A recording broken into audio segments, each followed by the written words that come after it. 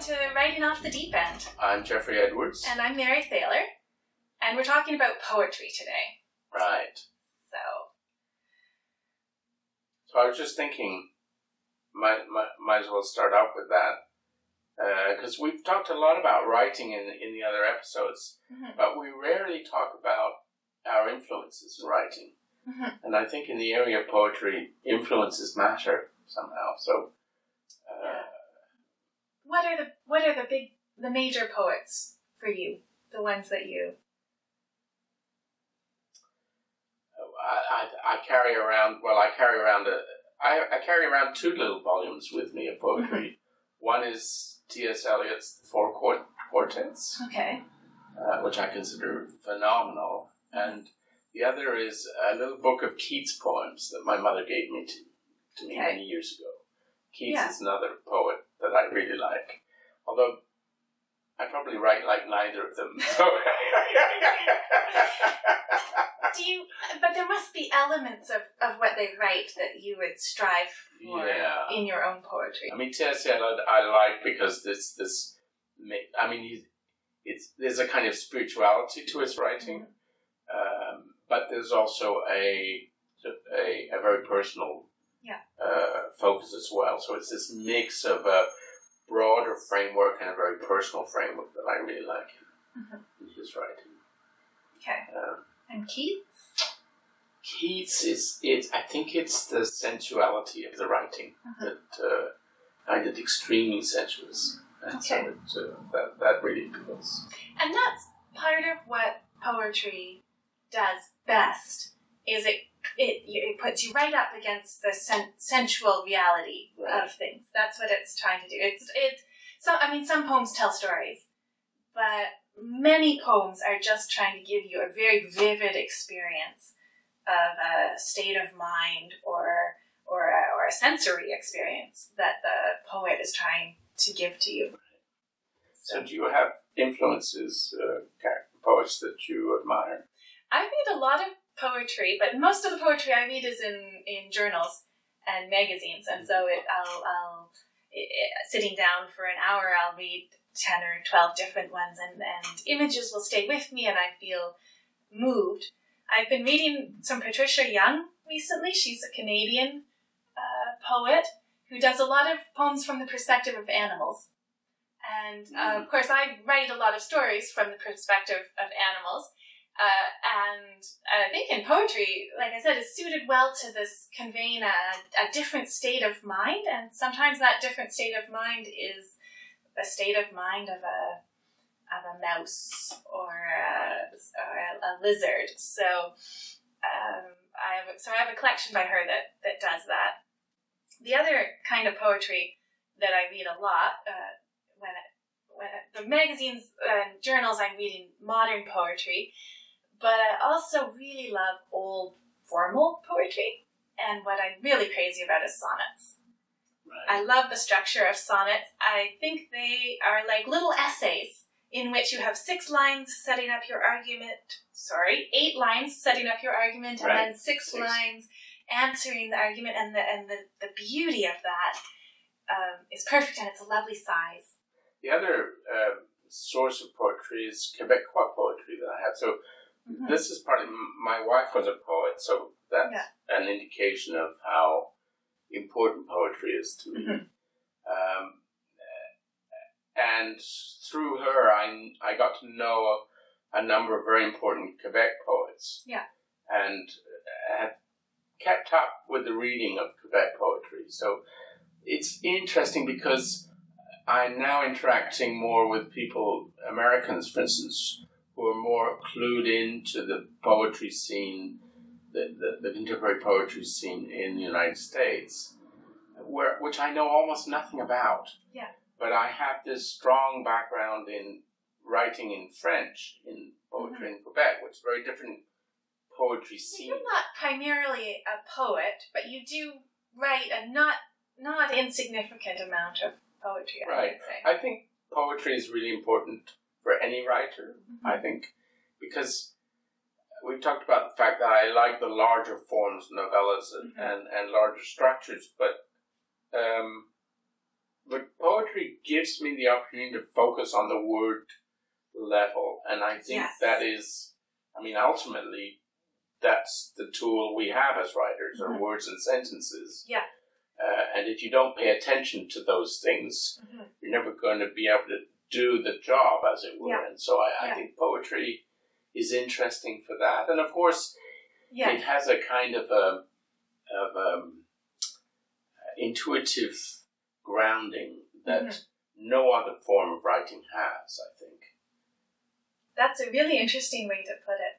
Do you mean grounded in like our bodily experience? That in part, and also our emotional lives. So it's and our sensory experience of the world, right? So So can you describe to me your writing process for poetry? Is it different than writing prose? Well, I've been writing a series of poems recently, so I'm developing a new collection of poetry. A new collection, in a way, it's my first collection because I've done small projects in the past, but not a larger collection before.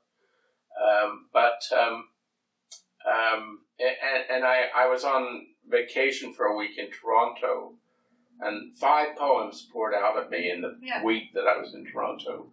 And when I got back home, and work and the rest of it caught up with me, I could no longer write the same way. I mean, it requires a kind of relaxation, I find, to write poetry, that is hard.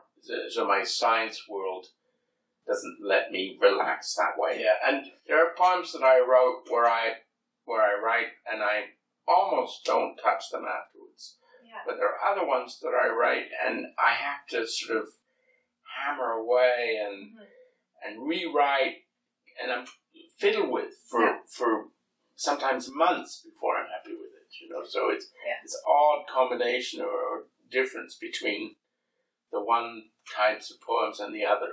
So now we've talked a lot in these episodes about how the physical way that you write matters. I find that I write poetry differently, like my process, but how much I write by hand and when it gets put onto a computer and so on. Because I'm still writing directly on the computer. You type it directly? Yeah. Okay. Yeah. Line by line in the order that they come out, or do they end up rearranged a lot? Yeah. Well, it goes line by line, but often it stops. And then there's a need to, because it gets stuck. Yeah. And then you can't push it forward. You sort of have to back up and say, okay, I've got to reorganize what I've got in order to be able to go forward. So it's not a direct writing process, So for me, that's why I have to write mine by hand first, is because the very first step for me is to jot down images and phrases that I know are all part of the same poem, and they're all kind of coalescing, and I write them down on the page, but they're not in anything like the order of a poem. They just had to get down on the page, and then the next step is to draw arrows and use numbers to say, oh, here's line 1, line 2. And finally, the page gets so messy that I can't even be sure what it is anymore. And then it has to be typed up. And then it's moved onto the computer and I work on it.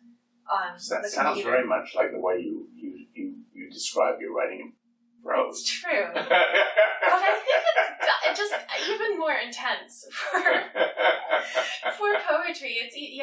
Well, maybe that is just my writing process generally.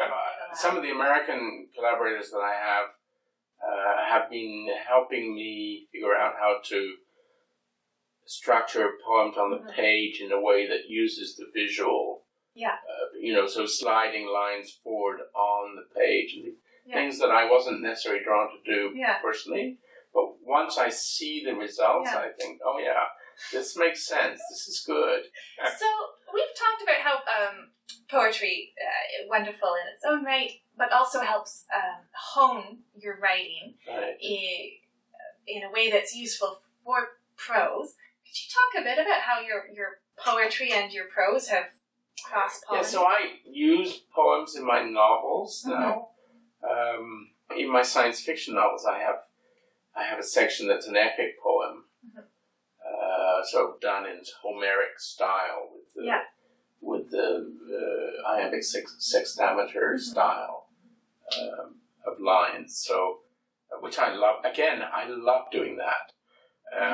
Just writing that segment, it was like the opera libretto that we talked about last time. I just love the sort of, it's not the rhyming, although I do like the rhyming, but it's what's interesting with the rhyming is the internal rhymes within lines, right? So not necessarily the rhyming at the end of the line, but the internal resonances that I love, and the rhythms are also it's wonderful work with rhythms. One of my favorite poets is Gerard Manley Hopkins, who wrote a lot of sonnets, but his sonnet style is so interesting because he breaks up the traditional da-da, da-da, da-da, da-da, da-da rhythms with English-specific rhythms that give you these unusual rhythms inside the poetry, and I love that. So I kind of want more poetry in my writing, but it's not always easy to integrate. Right? Well, and we've talked about that, the state of mind that poetry requires. Yeah, it requires this sort of... Make space for it in your life as well is challenging. Oh, well, that's about it for poetry. We hope you'll join us for the next episode. We're going to be talking about another subject a little bit. It's a common interest we both have in different ways.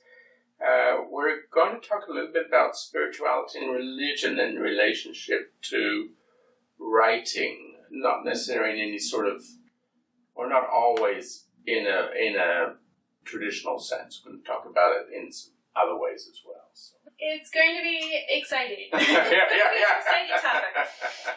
So I hope you'll join us. In the meantime, please subscribe. And we'll look forward to seeing you again. Yes. Bye-bye.